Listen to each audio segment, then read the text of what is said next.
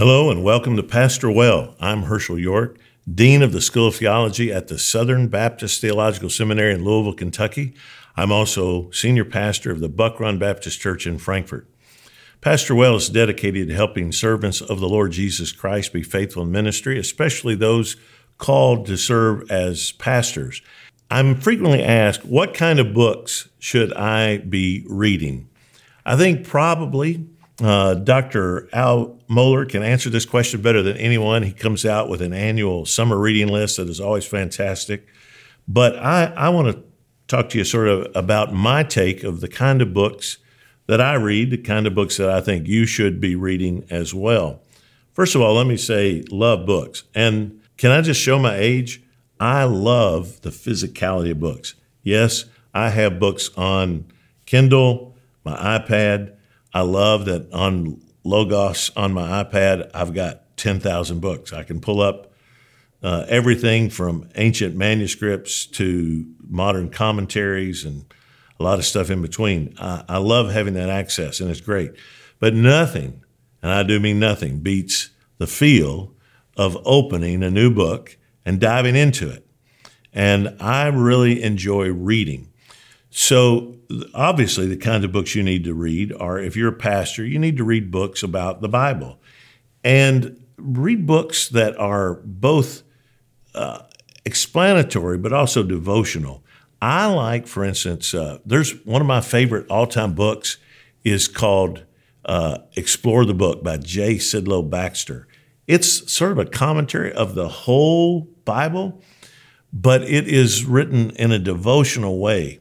Baxter was a Scottish preacher, and he wrote this commentary in a way that he sort of explained, he outlined and explained every book of the Bible, but he did it so devotionally. I mean, it wasn't just explaining to you like a New Testament intro or an Old Testament introduction. He wrote it like a preacher, and man, it feeds your soul. I like that kind of reading. Something that does inform me about the Bible, but really applies it. It's like reading Spurgeon's sermons, the same thing. So obviously you need to read books about the Bible, commentaries of whatever you're preaching through. I think that goes without saying. But I like reading books that talk to me about my Christian life, that challenge me in my thinking, that are going to convict me of my sinfulness or laziness, things that are going to point me to Christ. And I love to read biographies.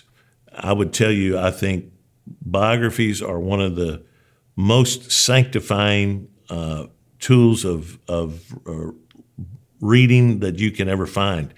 So I read biographies both of people that we admire, want to emulate, and also people that we might despise. I read books about adventurers, people that inspire me to do something outside of my comfort zone, biographies of historical figures. And I would tell you, learn to have certain obsessions. I know this sounds odd, but get an obsession with some person in history, Winston Churchill. Obviously, there's so much written by Churchill and about Churchill. George Washington. I know this one sounds weird, but I developed an obsession with Herod the Great. And I've read just about everything there is on Herod the Great. Herod is a fascinating figure in history, but it's fun to just grab one figure or one part of history and just say, I'm going to devour everything I can get on this person or on that point in history. Even if they're a bad guy, like Herod the Great, obviously he's a very bad guy. He was also, one of the greatest warriors and had a great architectural mind. If you go to Israel today, Herod's stamp is still on the land of all the things that he built that's still there. I got a fixation with ancient Greek vases. Tanya laughs at this about me, but I've read a lot of books about ancient Greek vases. There's one particular one called the Ophronius vase. There's a whole book on that, and I've read a lot about that. I love classical literature, the Trojan War. the Odyssey, these classic works. And I would tell you, get a good list of classic works of literature throughout history and just begin to go through it. Check it off. Have you read the Iliad, the Odyssey? Have you read anything by Plato, Aristotle? Have you read any of the Roman biographies? And just come right on down through history into modern literature. I think you need to acquaint yourself with the major writers of our culture. People like George Bernard Shaw and F. Scott Fitzgerald, Hemingway. I mean, you can go on and on. Poets. But you want to be reading things that broaden your horizons, that push you a little bit. Not everything's going to be your cup of tea, but every now and then you're going to discover something or someone you never heard of. Recently, I became acquainted with the poet R.S. Thomas, who was an Anglican priest in Wales. His poetry is absolutely stunning. And when I discover something new like that, man, it's just like, it's like finding a treasure chest buried in my attic. I didn't even know it was there. And suddenly it just opens up these whole new horizons to me. When you discover R.S. Thomas, it does that. And C.S. Lewis, my all-time favorite essayist, Joan Didion. Everybody who wants to write well should read Joan Didion's The White Album. She just died recently, but the stuff she wrote back in the 60s and 70s really taught me a lot about writing. And then I read classics, like Lewis Carroll, Alice in Wonderland. You just go on through the centuries, finding those classic works, building your knowledge of our culture, and you're just going to be stunned how much it gives you sermon illustration material, how much it broadens your mind, how much it encourages you. You're going to have ways to enter into conversations with lost people and talk to them, and it's going to broaden your preaching as well.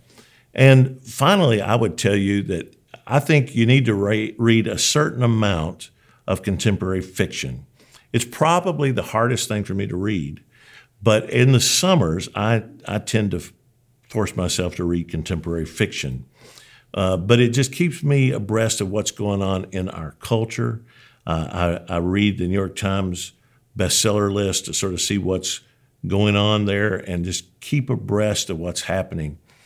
And I've learned that when I do that, first of all, it makes me appreciate the scriptures more because this is God's truth. It's completely true, and it's the lens through which I understand everything else, not vice versa. But because I know God through the scriptures, it gives me the ability to discern what is beautiful, what's true, what's encouraging, what's to be abandoned, what's to be left behind. All of those things come into focus through the scripture. And I would encourage you to broaden your mind, broaden your heart, and to be a reader. God will use it in your life when you do it in the right proportion, and it's going to help you preach better and pastor well.